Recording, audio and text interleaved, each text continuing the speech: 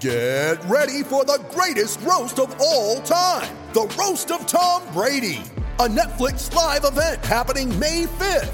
Hosted by Kevin Hart, the 7-time world champion gets his cleats held to the fire by famous friends and frenemies on an unforgettable night where everything is fair game. Tune in on May 5th at 5 p.m. Pacific time for the Roast of Tom Brady, live only on Netflix. You ready? Showtime. On May 3rd, summer starts with The Fall Guy. Let's do it later. Let's drink a spicy margarita. Make some bad decisions. Yes! Audiences are falling in love with the most entertaining film of the year. Fall Guy. Fall Guy? Fall guy. That's what the poster said. See Ryan Gosling and Emily Blunt in the movie critics say exists to make you happy. Trying to make it out? Nope. Because I don't either. It's not what I'm into right now. What are you into? Talking. Yeah. The Fall Guy. Only in theaters May 3rd. Rated PG-13. Celtic Stuff Live, the only toll-free call-in webcast produced specifically for Celtics fans. Guess who's back? Celtic Stuff Live. Back again. Guess who's back? Guess who's back? Guess who's back? Guess who's back? Guess who's back? Guess who's back? Guess who's back? Celtics Stuff Live. All right, the Celtics got a couple of games left on the season, including Monday night when this show is airing. John and Justin here to break it all down. A lot of interesting things in the last week. Celtics not the only team to beat Golden State. Minnesota followed that up since our last broadcast. Obviously, the big news, Celtics losing to Atlanta, and probably a bigger concern for me, John, and I don't know, probably the same for you, big concerns about Isaiah Thomas and his wrist. Definitely in a funk in that Atlanta game. You could kind of see the shots not falling. Talked about it, had ice on it after the game. I wasn't so upset about the lag in the loss to Atlanta. You kind of knew maybe that was going to happen. They went on that West Coast swing, and they didn't really seem to be tired in the first two games back, but I think it finally did catch up with them. But Isaiah Thomas and his health is a much bigger concern than playoff seedings for me, and I would imagine anybody listening to this show. Yeah, Marcus Smart had a great game, and that his first half was outstanding, and there were things that you could take from the game last night, but let's be honest, if Isaiah can't be Isaiah, this Celtics team is not the same team. He's the scorer, he's the facilitator, he's the straw that stirs the drink, and I hope that wrist is okay. That really is a worrying sign for all of us. I mean, I think he's good to bounce back. I'm not too concerned about his ability to fight through pain and recover. And, even when he fell on the wrist, I remember seeing it. And then he came out and he hit some shots. And so I said, oh, boy, we really dodged a bullet there. But then in the game against Atlanta, it's clear it's kind of flared up. Now, the other thing is it's not like he hasn't had, wrist surgery in the past. I think as most recent as 2014, I think I saw Jay King put that out there on Twitter. And so that's where the concern is will it linger? He said he can get to all the spots he needed to get to on the floor. It's not really messing up his handle, but you can imagine with a little bit of pain and the way you have to flick your wrist when you shoot the ball, especially from outside. And I think without an outside shot, the Celtics may be doomed for a similar postseason shutdown that they faced in the first round against Cleveland with Isaiah Thomas last year. If he can't create space with that shot, they're going to have a very easy time preventing him from getting into the paint, especially when the word is out. And he was missing those shots, but I think even more troubling to me was the easy shots he was missing. I mean, he was getting to the bucket. Like you said, he could get to where he wanted to go, but not being able to get the shot to go in, that was the point where I was like, whoa, something, that wrist is bothering him. He isn't the same guy. So, look, they got a day off here. Let's hope that some rest and relax is going to help. The back-to-back certainly doesn't help things. You get on a plane. I think getting the day off, maybe just give it a little bit of a blow. And who knows? Maybe it's go in the tank for the next two. Maybe and lose here's the next thing: two and are you get yourself concerned into about winning them? six. Absolutely, exact. You know what? You're reading my mind, John, and I know we didn't do any pregame strategy, but I'm with you. I was kind of against it, and I was all about going for number 3. But with that Atlanta loss in the back pot, in the rear view mirror, no reason not to just fall to 6. Use it as a stepping stone against Atlanta. Pray Isaiah is healthy. Get Evan Turner's goggles off his face, even though it doesn't seem to be impacting his play. And, let's just pray we're healthy. Jay Crowder's healthy and in shape. Let's get full steam. I think this team can beat Atlanta. I don't want to face Cleveland unless it's in the Eastern Conference Finals. Right. And at this point, why not rest him? I mean, I know we're going to talk to Steve Bulpett coming up here in a couple of minutes, and I'd be interested on his take. Usually what you get from everybody in this scenario is finish as high as you can. But also keep in mind that if they move into the 6, not only does it put you in the right bracket, but it also gives them a better draft pick. And this team is all of a sudden, after being extremely healthy over the course of the year, with a couple of exceptions, Jay Crowder, obviously the big one. Amir Johnson is now getting healthy. Why don't you just rest the players on the next 2 games?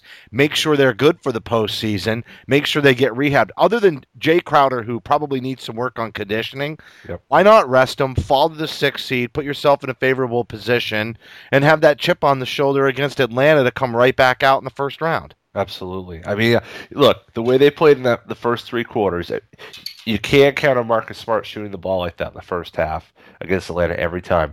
But there was a lot of points, I think, that they gave. Atlanta had way too many opportunities. They offensively, or I should say defensively, the Celtics really didn't show in the first half. I mean, you get almost 70 points in the first half. Part of that's pace. The pace was really getting pushed there.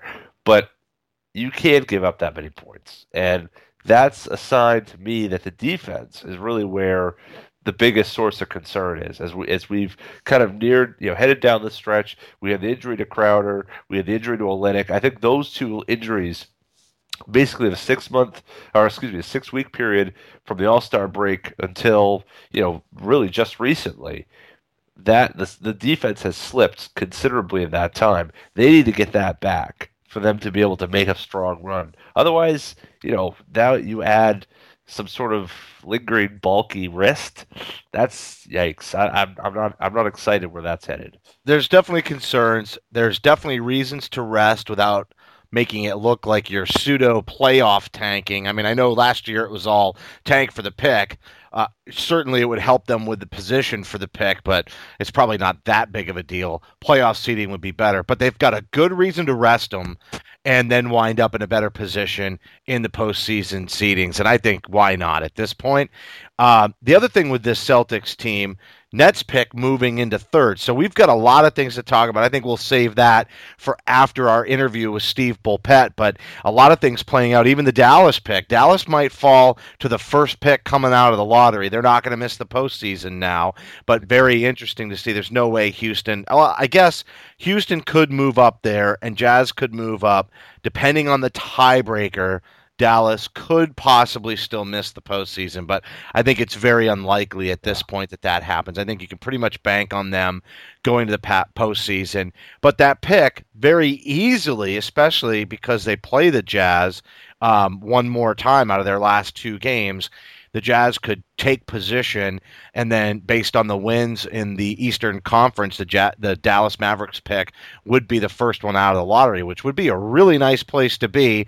And the Celtics wouldn't be that far behind if they finished 6th in the East. So, when we talk about packaging picks and making trades, this might not only benefit the Celtics going into the postseason, but it might help them package those picks and move into playoff contention or even bigger playoff contenders next year by being able to make this deal that we've been talking about and hoping for to consolidate talent. No, I think you're right. And so everything is teed up. We've got all the chips. The chips are there. They're on the table. Danny's just looking for a buyer, and it seems like every day you turn around, somebody else is opting out or wanting out, and who knows, this Jimmy Butler thing really seems to be kind of spiraling in Chicago this past week. Boy, did Kerr eat his words. There's so much going on. So much, and I think this is going to be a summer of a lot of movement. I meant Hoiberg. I said Kerr. No, I know who you Those meant. two guys are almost interchangeable. They do. And Kerr played for the Bulls. Other than performance as a coach? Yeah. It's a minor dispute. Yeah, no, absolutely. Very interesting, I think, this summer. I think we're going to see a lot of movement. And, so we will see. I think not only will there be a lot of movement, but I think we're going to really see a real push, not only from the Celtics, but a lot of teams that are on this fringe to make that big move up. Will there be any surprises? I think if anyone has a chance to shift the game, it's the Boston Celtics. And just very quickly, I want to make this point: the Colangelos fully. I was totally going there. Yeah, no doubt. In Philly, let's not forget, ladies and gentlemen, Danny got his start as a head coach working for who? Jerry Colangelo. So if there's a deal to be made there to send one of those bigs, if you don't get the big guys, the Durants, the Butlers, you better believe Danny Ainge is going to be calling about Okafor, Embiid, Noel, and they're not going to be paying premium prices for some of those guys. Not if they've got picks to exchange. And I know Philly has sworn that they're not going to be in tank mode, but they do have sort of a logjam of players that do not play well alongside each other. And obviously, our guest coming up next, Steve Bulpett, had the rumor at the trade deadline that Jahlil Okafor was a big target and a deal almost got done. So we'll definitely talk to him about that. We're going to be right back after this. CLNS Radio broadcasting Celtics stuff live. Yeah, we're back, everybody, and we're headed into the postseason. We're pretty damn excited about it. Let's go to Steve Bulpett. All right, joining us now, Steve Bulpett from the Boston Herald. First time on the show since John and I came back mid-season. Bunch of bandwagon jumpers as Skippy Sosa has called us out on our last interview with him. And if you don't know who Skippy Sosa is, it's Scott Souza, Steve. But we wanted to have you on, and I know we've been coordinating it for a couple of weeks, but no better time to have you on the show than 2 games away from the postseason. Celtics obviously had a nice year and a big log jam in the middle of the pack here, 3 through 6. And John and I were just debating before we came and brought you on the show whether or not the Celtics might be better off resting players, going ahead and dropping into that 6th seed and then securing the bracket that puts them up against the Cavaliers in the Eastern Conference Finals if they were to get that far. Welcome to the show. What are your thoughts on that? I think, all those maneuverings are just nuts. The most important thing is that you have your rhythm and that you're playing well together. And, I think that they should just play out the season as normal. We're not talking about a team with a huge veteran presence like San Antonio. So just play it out. I think trying to maneuver, always be careful what you wish for, kind of thing. Yeah. What's the word right now on Isaiah Thomas's wrist? Is that going to be an ongoing concern, you think, or is that it's a knock and it's one of those things in a week's time? Most people, he may not even notice it when the playoffs get started. As of right now, we do not know. Sure we'll learn more. We're doing this on Sunday night. I'm sure we'll learn more on Monday, particularly with the game Monday night. So, but I mean, it's the Celtics aren't in a position to do any maneuvering. They're here to just play as much basketball as they can and get themselves into situations that can be experienced for younger players. Is as they make this march, the game, is there too much that should be learned from this team off of the loss to Atlanta? Really playing well for most of 3 quarters and then falling apart in the 4th. What was your takeaway from the first time really they played Atlanta in some time? The Celtics have done very, very well on the second night of back-to-backs, but it was game 80, so I think you saw a little bit of that.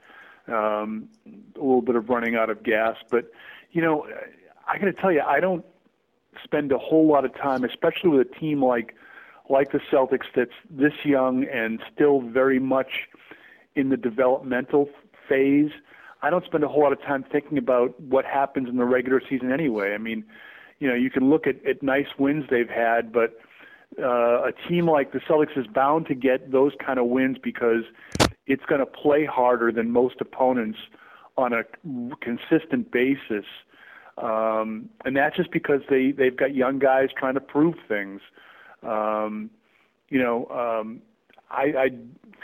think that when it comes down to playoffs and both teams are on equal footing, equal amounts of rest, being able to prepare for each other, that's when we'll see exactly what this team is. Steve, you know, the Celtics lost some precarious games against the Nets as well as the Lakers. A couple of wins that might have, if they had gotten them, and really, you know, considering the opponents, they should have gotten them. Had they gotten them, they would have been in really good position for that third seed, which just begs the question, how important is home court? I mean, I know it's nice, and I know Boston has, you know, based on, you look at the people in the stands for the Atlanta game the other night, it's really, you know, kind of pathetic actually, with a team that's exciting to watch and, you know, really on, you know, taking the third seed. I mean, considering the opponent, considering the timing of this and where they're at in the season, and considering the way that team plays, it's really sad they didn't have as many people there. Everybody knows Boston's got a crazy home court crowd, but do you think home court advantage is that important? Especially when you're only going to get it maybe in the first round anyway. Look, the playoffs themselves are important for the Celtics in really two regards. Number one, getting experience for the younger players that you have, putting them in those kind of situations. So hopefully, when they're in those scenarios with a realistic chance to do something, that, you know, that experience will show itself. And the second reason the playoffs are important for the Celtics, I think, is to show potential free agents, just to show guys around the league that this team is up and coming, that it's a team that with a player or two could be significantly better, significantly different. Beyond that, I mean, and so in that regard, I guess home court advantage in the first round would be important in that it may help you get to a second round. But, I mean, does anyone realistically think this team is ready? Like, you know, Ainge mentioned it this week on the radio, and he's mentioned it before, and we all have. No one believes this team is ready to contend for a championship. It's not ready yet. Even, you know, the younger guys need more experience, all those things. But, you know, they do want to play as many postseason games as they can to get better as a group and individually. And you also want to be able to show that, hey, a potential like maybe a Kevin Durant, that, yeah, this is a team that isn't that far away, or, you know, not so far away that a guy like him and another friend might not be able to change them significantly. Well, and coaches like Greg Popovich, who have nice things to say about Brad Stevens, certainly help that endeavor as well. But to your point, you reported back at the trade deadline that Jahlil Okafor was somebody that the Celtics were looking closely at.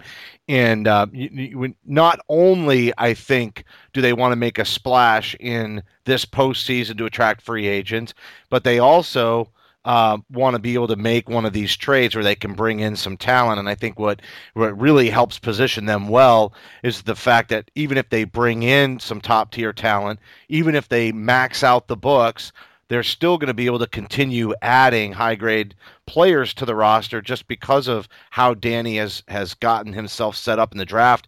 He's able to switch with the Nets again next year, and then the following year they get the Nets pick. So is there any other team that if they made noise in the postseason is more well positioned to take that leap from this year to next season? I'm not sure, but I mean, with regard to what you mentioned about Popovich talking about Brad Stevens, coaches always talk nicely about other coaches. More importantly, with regard to Stevens, the word getting out through players is the one you should be listening to. And when I talk to opposing players, everyone else does as well. What we're hearing is a respect for Brad Stevens. Players will bring it up in the conversation. When you ask a coach what he thinks about what he sees with the Celtics, they're always going to say the right thing. I mean, when's the last time you've ever heard Brad Stevens, when you ask him about other teams, saying, boy, those guys stink, and that coach, what an idiot he is? Doesn't happen. But when players bring it up in conversation, then you know that guys around the league are talking with each other, are talking with guys on the Celtics, and they do believe that Brad Stevens is a guy that they could see themselves playing for, or they wouldn't mind playing for. But look, the Celtics have a ton of assets, and I think, and I know because you saw it at last year's draft and you saw it at trade deadline, the Celtics would like to turn those assets into something more tangible.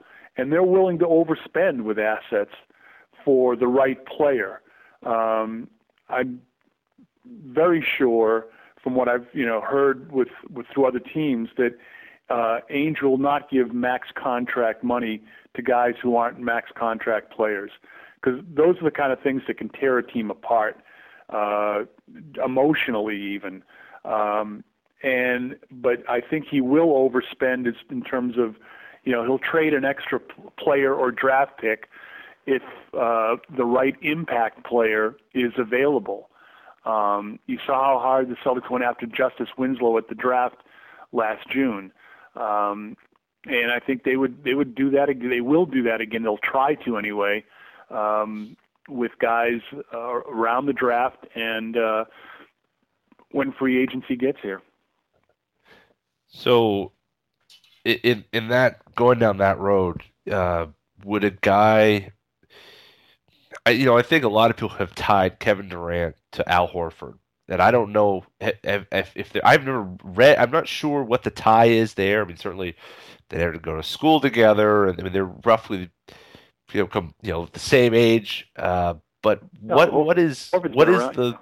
Well, what is the tie there then, Steve? Because I'm trying to understand why Horford leads to Durant and vice versa. I don't know. Have you heard that? No, I mean, I think people look at if the Celtics can get a player like Durant, who else would be available they could get? And there's a free agent. Look, one of the biggest lures, and I think, if a Kevin Durant were to look at the Celtics, and by all accounts, he's at least going to take a glance. One of the lures would be that not only could they sign him, but they would have money to sign another max free agent. The Celtics don't believe that Al Horford is a max free agent. Yeah. But, they could get another quality player with their money. So, look, what the Celtics have now, we've been saying it for a while, is let's leave Isaiah Thomas aside just for a second. But beyond him, they have a team of very, very good complementary players, guys who can step out and be stars on a given night, but are very good complementary players. Isaiah Thomas has shown himself to be a little bit more than that.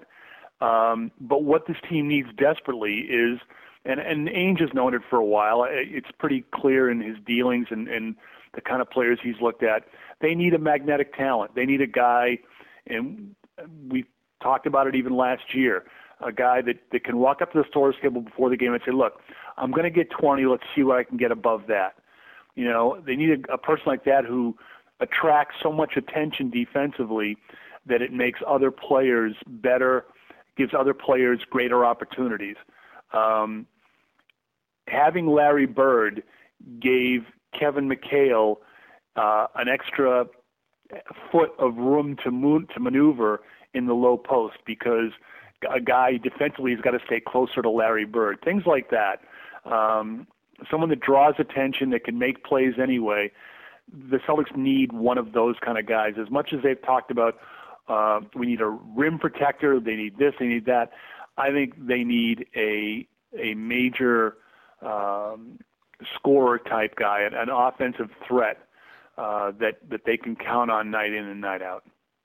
Does that let me ask you this. I mean, as I understand the lineage of the KG discussion, that all changed once the Ray Allen deal occurred, at least in terms of his view of Boston and their ability to to be a suitable landing spot for him. Is the sense that I don't know if that was a deciding factor, but it certainly didn't hurt. Yep. Yeah. So do you think, given the position they're in and not having anyone, as you said, Isaiah Thomas aside, do they need to have someone perhaps by trade before they even enter that July 1st window, either through the draft or trade during the draft time, to be able to be enticing enough to get those meetings and to really rise to the top of Kevin Durant's wish list? No, I don't think so. I mean, looking at it logically, right now, this is a top half of the Eastern Conference team. With Kevin Durant, if you added him as a free agent, and look, maybe it's crazy. I'm sure it is right now to even be talking about eventualities with a Kevin Durant when it's such a slim opportunity here. But if you look at where the club is now, if you were to add a star player to this team without subtracting too much, this team is a top of the Eastern Conference contender. It's a little more difficult to wade through things in the West, but right now you add a star to this team. And when we talk about complementary players, it sounds kind of demeaning, but like I said, these are very, very good complementary players. There's not a team in the league that couldn't benefit from adding a Jay Crowder or an Avery Bradley. Those are two guys who would get minutes on any team in the league. Warriors, wherever, those guys would get minutes. They've got a good group of guys right now, but you need to have, the NBA is a place where we've said it before, 4 quarters do not equal $1. When you get a star player, that means more. So let me ask you this, Steve. Why wouldn't somebody want to come to Boston? I mean, obviously we kind of explored that with the, is there enough star player talent here for them to partner with? And you kind of answered that, but let's take it from the other side of the equation. What would be the reasons not to come to Boston? Cold weather? What else? I think that whole line of thought, how, it's that free agents don't want to come to Boston thing is essentially BS. When you look at it, how many free agents move anyway? Major free agents. Okay, you had LeBron James doing the, let's get a team of AAU ringers together down in Miami, which was like a group thing. And then you had him going back to Cleveland when things kind of, wasn't getting his way necessarily with everything he wanted down in Miami. And who knows if he'll stay in Cleveland now. Exactly. I mean, it'd be hard riding that roller coaster emotionally if you're a fan, right? But number one, a lot of players don't move. And if you look at places where they're supposed to want to go, well, Dwight Howard left L.A., okay? Big free agent move last year was LaMarcus Aldridge going to San Antonio. Not exactly a nice place, but not exactly, a metropolis on the L.A., New York kind of a thing. Players go where, and let's take a step back too. Now, the Red Sox, the Patriots, and even the Bruins, when they spend, these teams can get free agents, but why is it just the Celtics? Well, there are two things that go into getting a free agent, right? Number one is money. Can you pay me? In the NBA, there are max contracts. So if you're a team that has that money, that space available, then you're on equal footing financially. You can't go out of your way, and you can't like overspend to get a guy. You can't give him an outrageous contract. That's the thing. And then you look at chance to win. Okay? And with regard to Kevin Garnett, as much as that was a quote-unquote trade, that was a free agent deal as well, because they had to convince him to, to sign an extension that he was going to come here and stay. There was, his opt-out clause. He had all these things that he could have done. If he didn't want to be here, they couldn't have made that trade. So they had to convince him. So that was a free agent signing in every sense of it, except technically it wasn't. So right, they had to have cap space, and they didn't, so they had matching salaries instead. And that's really what makes this team so unique this year. This is probably, to your point, this is probably the first time they've had cap space to sign somebody without having to finagle weird contracts. Probably since they thought that they were beating the system when they got Vin Baker, right? I mean, he had that big contract, and they thought they were, really going to do something by bringing somebody in. But how long was it before that they had cap space available? Yeah. It's been quite some time. You look at this team right now: Isaiah Thomas this season and next season. Isaiah Thomas, Avery Bradley, and Jay Crowder, their salaries combined do not equal a max contract.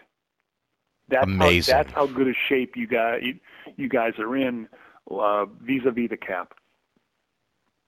Yeah, it really is phenomenal. It's interesting. So, you talk about those three players, and, truly, they're all on bargain deals, especially with the cap moving up, and we know there's going to be more room. I even want to throw Evan Turner out there because sure. I feel like Evan Turner is the one that really surprises us all, especially even as the season has gone on. And it's occurring to me more and more in watching him play that a lot of his struggles in his early career were not only being in environments that didn't know how to utilize him, and that's a strength of Brad Stevens is, putting, what does a player do well, and then let's put him in a position to only try to do those things well. But the other thing is a confidence factor. I think Evan Turner's confidence in this environment has allowed him to become, in some games, a real go-to player down the stretch. I think you're leaving out the biggest thing with him, which is that when he first got in the league, he was trying to live up to being the second overall pick in the draft. Yes. And, what he's become here is a Swiss Army knife. He's a guy that can come in and, comes off the bench, will spot start when a guy is injured. But if you're that kind of guy as the second overall pick, more is expected of you from the outside, and probably more is expected of you from yourself. You're trying to live up to that. And, that's a losing battle in some cases. You can be a very, very good player and not be someone that what people put on you as an expectation for what the second overall pick in the draft should be. Well, and could anybody really have saved Philadelphia? I mean, the road and the path that team was on, look at how many players are not able to carry them to victories. And that was one of the big knocks on him. He was the number 2 overall pick, but look at the picks that they've spent the last 3 years. I mean, even Okafor, very talented, but is he the guy that all of a sudden gets drafted at number 3 and comes in and rights the ship? It's clearly not the case. And so, I understand. I think Evan Turner, team. When Evan Turner was there, when he, before they decided to, head to the bottom of the pool, that was a playoff team. I mean, so they, wasn't I'm thinking Caddyshack right now. You're killing me. Well, yeah. Only in their case, it wasn't a what was the candy bar? Baby Ruth. It was Baby Ruth. Yeah. Take a sniff. Take a bite. Oh God. I'm not saying that team was a Cinderella story.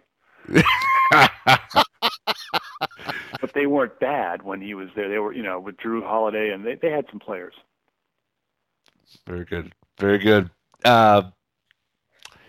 Speaking of Philly, this week Sam Hinkie decided to write a 13-page letter to, I assume, to the ownership, and then it got leaked somehow to the press, somehow, and very interesting. But now we have Brian and Jerry Colangelo in charge. Any guesses? Any sort of tea leaves in what direction they're going to go? Is there any sense that maybe Jerry will call up his old coach, Danny, and try to find a landing spot? So perhaps they add, for the same reasons you kind of outlined for the interest with Okafor potentially. Do you think that they might revisit that discussion? I'm sure they'll revisit everything. I'm sure they'll talk to the 76ers, and things they discussed at the deadline, Jimmy Butler, things that they didn't discuss at the deadline. I think all those things are open. Look, we've talked about Durant when these things here. We spent probably much more time than it's worth on that subject. But let's look at the realistic, at the odds-on possibilities. The Celtics wind up with a top 5 pick from the Nets. They have that in their pocket heading into the draft, okay? And they look at what they've got coming up for draft picks. They look at what's on the roster now. They're going to have to decide whether the player they can add from the Nets is going to give them a significant step up, whether that's the kind of guy that fits into what they want to do. And then they're going to look at what kind of deals they can make, and perhaps packaging a draft pick or two with a player or two that you might have grown fond of. Those are the things that they're going to be more realistically looking at before it comes time to, shoot for the moon on free agents. So, again, here's the situation is going to be, you're going to get a draft pick. Once you get the slot, then there's not much in your way except for who's picking ahead of you, which in this case won't be too many people. And then it becomes, can you get someone else, another team, to dance with you on a trade? The Celtics, what if Kevin Garnett wasn't available in 2007? What if as the case there was that ownership in Minnesota had gone to Kevin McHale and said, look, move this guy. We're not winning with him, and he's costing us a ton. We can lose just as easily without him. And so McHale was told he had to trade Kevin Garnett. What if Garnett's not available at that summer? So now you're a team with Paul Pierce and Ray Allen and Al Jefferson, and how far do you get? Maybe you can make a run at it, but do you win a championship that year? Are we sitting here in 2016 looking at 1986 as the last title in Boston? So, you need good fortune in addition to all the preparation work you can do as far as gathering assets, drafting good players, developing them. You need luck. It's just a huge part of it, and that goes beyond the ping pong balls. Do you think this is a summer where there will be movement, so you have a chance for luck? It seems as though the trade deadline and last summer, there wasn't a whole lot of movement. And this summer, everyone's got money. It seems that maybe some things are starting to break up in terms of who's in contention and who isn't in contention. Do you think this is a summer where there's finally some player movement that we haven't seen probably in some time? Well, I think there might be less of a chance than that with everybody thinking that, look, we've got cap room, we've got this and that. Teams might not be so willing to take a step back and try to rebuild like the Celtics did in 2013. It's like, the problem now where you've got people in, politically, people in, everyday jobs supporting policies that help out rich people. Well, that's the problem with the American dream, is everyone thinks they're going to be rich one day. And that might be the problem with teams in the NBA, is that they think, well, heck, we've got cap space too. Why should we go and rebuild and take the Nets draft pick from 2018, we can get it faster because we have cap space. Well, Steve, just so you know, John and I did get rich. We turned this podcast into a multi-million-dollar industry. So, that's, Mike Gorman. You're telling me the trickle down doesn't work here either, right?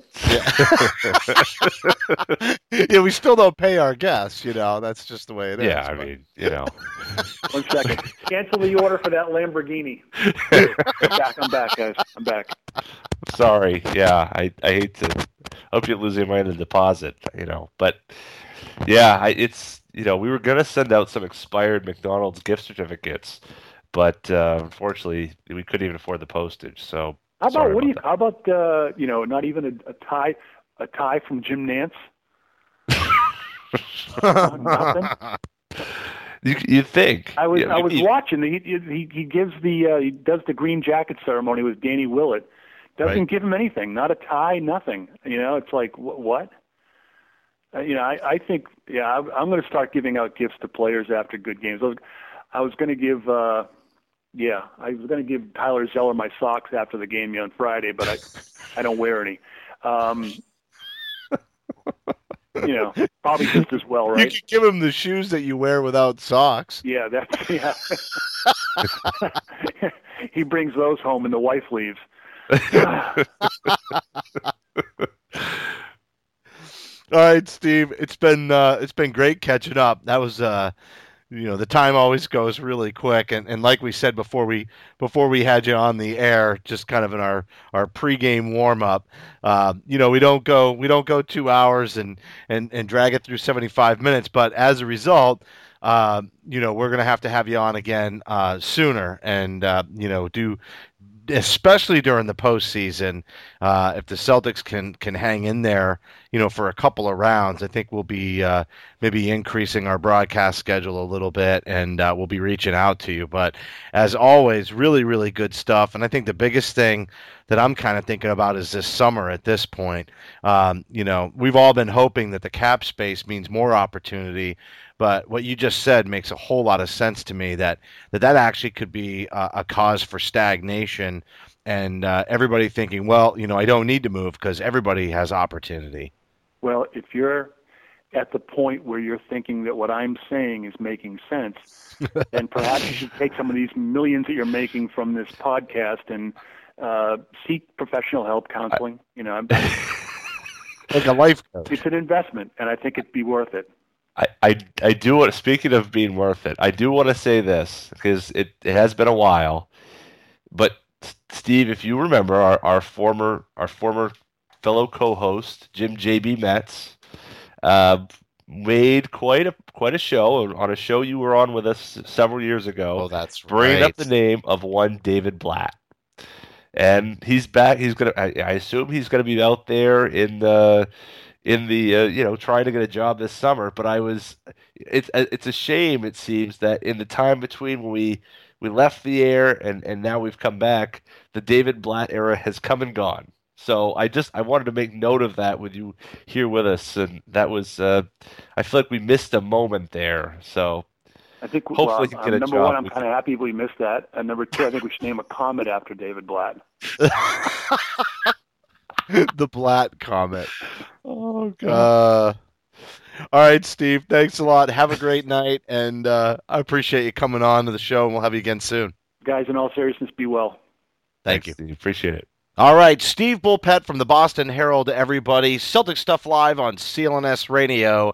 John and Justin here. Always great to have Steve on the show, and I think one of his final points that I thought was excellent, he kind of teed it up a little bit with the Jay Crowder and Avery Bradley, all those contracts being pushed together and still don't even equal a max contract. And then obviously all the picks that preaching to the choir, anybody listening to the show knows about all the assets that Danny's collected. But I want to pull it a little bit full circle, because I guess you and I have been thinking, if the Celtics make a trade, then it positions them well to acquire somebody in free agency. But at the same time, Steve made a very interesting point that maybe that's a reason for a more sedentary activity or lack thereof, I guess. Sedentary activity is almost like an oxymoron, but you get my point. I do. Why things there may not be any movement in the offseason. And if there isn't any movement in the offseason, it would be because everybody thinks they have a chance because now they have all this money to spend that they didn't have to spend before. And that makes a lot of sense to me. It brings a lot more teams, into play. And I guess maybe no better timing for a team like Philly than to try to have that opportunity themselves and hope that they can lure somebody.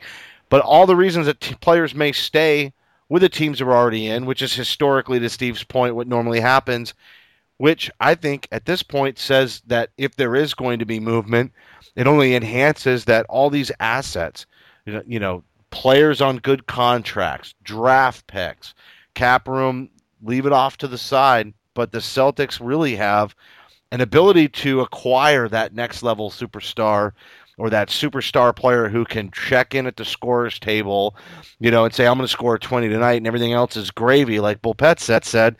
I almost think that based on his point, it really, maybe the activity is more likely to happen through trade. And even if they only get one star player through trade, I guess it depends on who they give up. But even if the Celtics were to get one max or star player through trade, wouldn't that be a huge coup for them heading into next season anyway? Yeah, I think so. I think you're right. That was why I was asking that question about Jimmy Butler, or not specifically about Jimmy Butler, but making the trade before the acquisition about free agency, because to me it's going to be very tough to pry someone like Kevin Durant, who's saying, I'm already in a situation where I already play with another star. I'm going to jump into a situation without another star. And then what? Am I going to be any closer to a trade? I'm going to be the lone gunman on a team without any stars. And, is that a step up or a step, backwards? Here, if you add that second star, before he's even a free agent, well, then you're talking about a situation where you have, you could say, well, I'm leaving one to get another, and maybe this star's younger, or who knows what the who it could be. But to me, that's the ticket. And there are many draft picks in this draft class. They're going to be able to help this team next year. So, and remember, if the Celtics wrote the script for how to do this with the Ray Allen, Kevin Garnett year in 2007, the difference is that they might have had to trade assets for both of those, including one Al Jefferson for Kevin Garnett. But if they rewrite the script with just a little bit of a tweak and they're able to bring somebody in on a free agent contract instead of giving up assets, that means this team is still going to have a number of assets. And maybe in this case, they're willing, to Steve's point, they're willing to overpay and give more assets, because these stars are at a premium. Maybe they're willing to give up even more to get that player that would then bring in somebody like Kevin Durant, and Kevin Durant playing the KG role, except in free agency. Because, Steve made a great point. It's like, it's kind of a free agency, a free agent move, because they had to convince him to stay and sign an extension. And why wouldn't the Celtics want that? And they were going to give up their young, promising center in Al Jefferson, or I guess he played power forward at the time. But in this case, I think that it's one of those things where they might be able to overpay, but ultimately, if you compared what they gave up for Ray and KG, they really wouldn't be giving up as many of their acquired assets, and they'd still have potentially picks on the table, etc. That's true. Yeah, that's a good point. You're right. The net cost could be less. That's right. That's a good point. Yeah, because everyone looks at trades. Everyone's grading each trade. They're saying, oh, well, did you win this trade? Did you win that trade? But in succession, that very very much could be the case. Now, the only, of course, it's the biggest gamble going to try to get a free agent to sign. I mean, that's, as Steve said, that does not happen.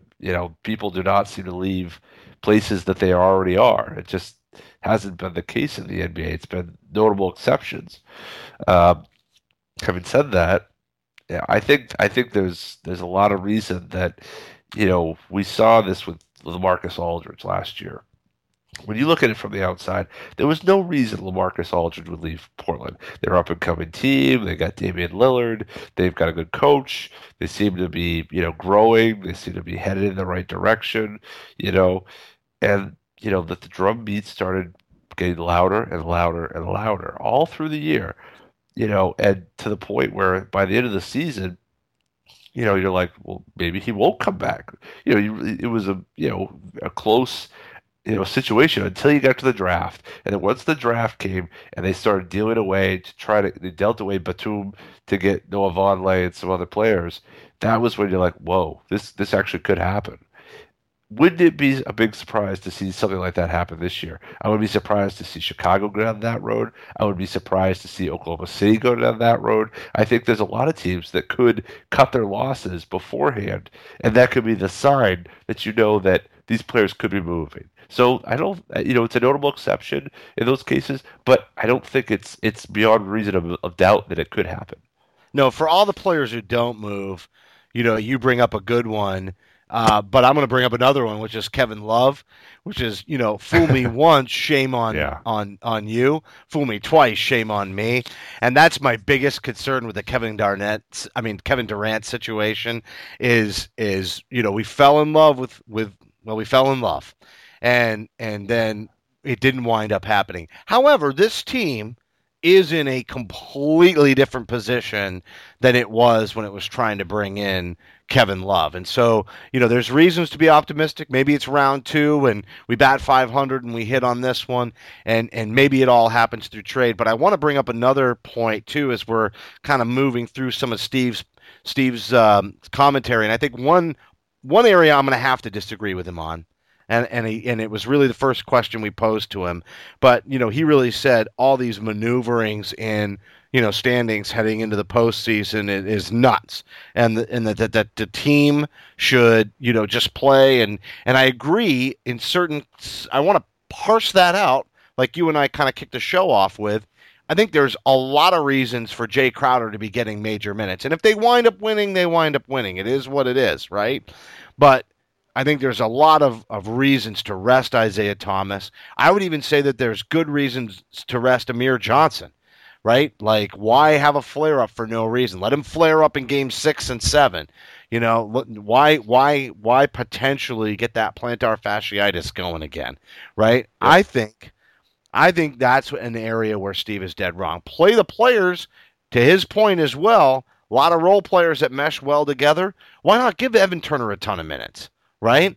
Let him play through the goggles. Is there any benefit to him sitting? No. He should be playing. He should be playing because he's got to play through this, and you want him to stay in his rhythm because he's got. But Isaiah Thomas is going to be out of rhythm regardless, right? I mean, if the wrist is really bothering him, if his wrist is fine, then let him play. But there is a reason to rest guys, and a part of that reason is what we saw against the Hawks. Just these guys are whipped. This has been a long season. It's 82 games. They just did that 5-game road trip. It's finally catching up to them. And while on your point, their defense has been gone for a while and they really need to lock it in, I'm not sure that they're necessarily just going to get it back, by playing a couple of games. And I'm not even sure it's a communication thing as much as it's I literally think they're whipped. And for even Avery Bradley to say so after the game is extremely uncharacteristic. That's a very good point. You're right. That is something that this is a team that goes hard all the time, and you got to think, right? And Steve said it. It's game 80. You try to go through what you can, and maybe that's part of the reason you've seen more Terry Rozier. You've seen a little bit of Jordan Mickey here, and I have no issue with that. I do think that they need to find a rhythm defensively, but maybe that's fits and starts. Maybe that's not 48 minutes. Maybe that's the trick here.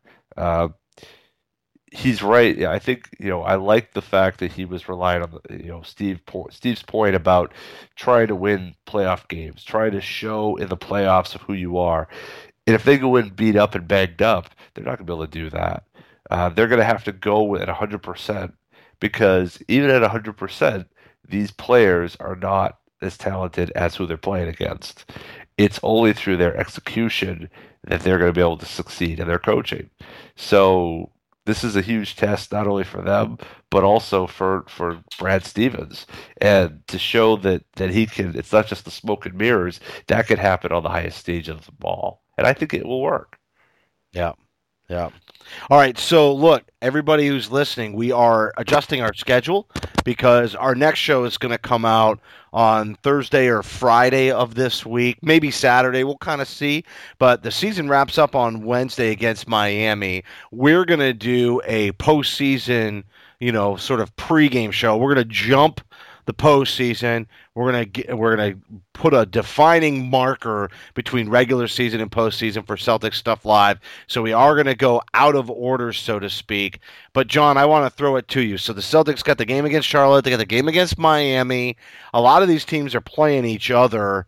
In the final games, a lot of movement could happen. Not only, for the Dallas pick, which I think is the other point we have to flesh out right before we go. But I want your prediction. What seed do you think the Celtics finish the season with 2 games to go? We'll know on Thursday morning or Wednesday night, obviously, where they're going to land. What's your prediction? Which seed? Oh, come on now. Just guess. Just take a while. I already know where I think. I'm just kidding. I'm going to say they're going to end up 4th. Okay. I think they're going to end up beating Miami, and they'll beat Charlotte, and they'll end up 4th. And all right. That's my prediction, and it's going to be a hard-fought first round. I was also going to say 4th, but I was going to say that they would split the games against Charlotte and Miami, but it still works out. And so, the good news is they get to host a home court series. They get to host the first series in home court. The bad news is they're in Cleveland's bracket for round 2. Yeah. And I think that is what's going to happen. You and I both think 4th, so we'll certainly find out by the time we broadcast the next show. But let's look at, you and I, after the intro, talked briefly before we grabbed Steve on, and we discussed a little bit of this Dallas pick. And I said in the opener, I'm pretty certain that Dallas is going to end up, being probably the worst team, 8th out in the West, and the pick's going to be 15. It's not that bad. And then you and I did not discuss on air, but discussed off air. Now I think we have to bring it to the listenership. But I said, well, I don't think there's any way Dallas is gonna miss the postseason. I know there's a tiebreaker and there's a chance Houston wins out and Dallas loses out. And I didn't know where the tiebreaker landed. You cleared that up for me. And then I said, well, does it even matter? I mean, if they wind up going out of the postseason and they have a chance at the lottery, doesn't that really position the Celtics as, maybe not even getting that pick if they wind up winning and being top 3? And you said, well, the difference last year between 12 and 15 was pretty dramatic, and I think it does matter. And you made an argument for why we do want them to miss the postseason still, because they could go as high as 12. And also you've got some understanding on the tiebreaker between Dallas and Houston. That's right. Yeah. So I mean, just very quickly, everybody's got 2 games left. That Dallas, basically, we're down to Dallas, Utah, and Houston. Dallas and Utah play each other. So if Utah beats Dallas, then we've got a very close situation. Dallas also has a tough game. They play San Antonio. So San Antonio could rest people, so that could happen. Houston has a very easy schedule the rest of the way. So right now, Dallas and Houston, they're 2-2. They've split their season series. So the next tiebreaker is conference record. So if Utah does beat Dallas, then automatically right there, Dallas would have a worse conference record than Houston would. So as long as Houston beats the dregs of the league that they have left, which is Minnesota, and then on Wednesday they play against Sacramento, and Sacramento's playing Phoenix, which is could also be a huge help for us tomorrow night. Get added some space for the third worst record, but also Sacramento, by Boogie Cousins sitting the next 2 games, also will help by giving Houston a chance to win their second game. So it really comes down to, if Dallas goes 0-2, then they could fall all the way out of the playoffs, and it really depends upon what happens with Washington and Chicago. but a very real possibility that the pick could be as low as 12. And last year, you look at who picked 12, that was the difference between getting Devin Booker and getting Terry Rozier. And I'm not saying Terry hasn't done well of late. He's been playing great. But Devin Booker is all rookie team. He's basically the one bright spot for the Phoenix Suns. You'd love to have had him here, but you never had a chance, as the Celtics never had a chance to draft him by being that far back in the lottery. So it does matter. And the other thing is, if you do end up with a 12th pick, let's say you're third, you end up with a third pick. Philly's got 2. And, maybe they don't want one of those guys that's up there. Maybe it allows you to move from 2 to 3. Maybe it moves you to move from 4 to 3. That way you get your guy rather than, where the draft board throws at you. So there's a lot of opportunities there if you get that low lottery pick. And the chances of Dallas winning the lottery from the 12th spot are almost infinitesimal. I mean, they're basically it's a 2.5% chance that they're in the top 3, and I'm willing to take those odds. As opposed to Brooklyn right now, there's a 46.9% chance of being in the top 3. I like that a whole lot better. And as an aside, what are the odds that Dallas perpetually being, middle of the pack out in the Western Conference, and Dirk nearing retirement winds up just putting them into irrelevance? I mean, for the first time in Mark Cuban's ownership, right? Yeah. And at a time when the cap's going up and everybody's going to have money, how hard is it going to be for Mark Cuban to resurrect that team? I mean, I'm not saying they don't have some players and they don't have some young guys, but you know where I'm going, right? I mean, they could just be in what is really, truly NBA hell, worse than Right. I mean, Philly might be an NBA hell, but at least they got, here's the promise of the new guy every year. Dallas doesn't even have that. I mean, they've got Dirk, but when Dirk's gone, what is it, Chandler Parsons, right? And he's all of a sudden got to be the guy. Well, and Chandler's a free agent this summer, so that could be a nightmare matchup. You got Wesley Matthews, who really hasn't. I mean, he's played well at times, but really hasn't come back from the Achilles. Darren Williams has resurrected at times. I mean, Rick Carlisle is a great coach. I mean, just phenomenal coach. What he's getting out of that team, but the crash is coming. The thing is like you said, Cuban will always spend the money, and he's got some pretty good. They've obviously missed on the Rondo deal, but you got to feel like the Dallas, they're smart enough to know how to get back. But will that be 3 years? Will Dirk still be on the team? There's a lot of questions about that, and will Dirk still be on the team? Yeah. I love it. Yeah, I mean, 45-year-old Dirk just camping out at the 3-point line. He'll still knock him down, right? Yeah, he just won't be running the floor. It's crazy. He's That's so awesome. Good. But yeah, it's Dallas is in a very precarious position. Yeah, I'm telling you, they're on the precipice. What's going to happen with Houston? What's going to happen with Utah's on their way up. That's a team that's headed north. Portland headed north. Who's going to fall out of the top in the West? I don't see. And Denver, they've got some young players who could really rise up. So if I'm Dallas, I'm looking below and I'm saying, geez, that something is coming here, and we may not be able to make this go any longer. Yeah, it's too bad we didn't get a pick from a couple of years from now too.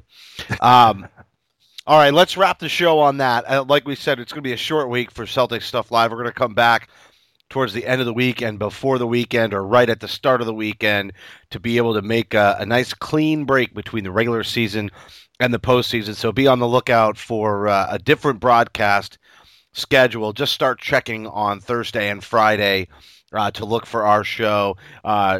Guest to be announced, and actually, John, I think it might just be you and me breaking it down, looking at the season, maybe hand out a couple of awards, who knows? I mean, that's kind of outdated, but for each other, to each other, yeah, like a nice pat on the back. Yeah. Like, come back podcasters of the year. Yeah, I think so. I think we deserve it. I really do. I feel good about our chances.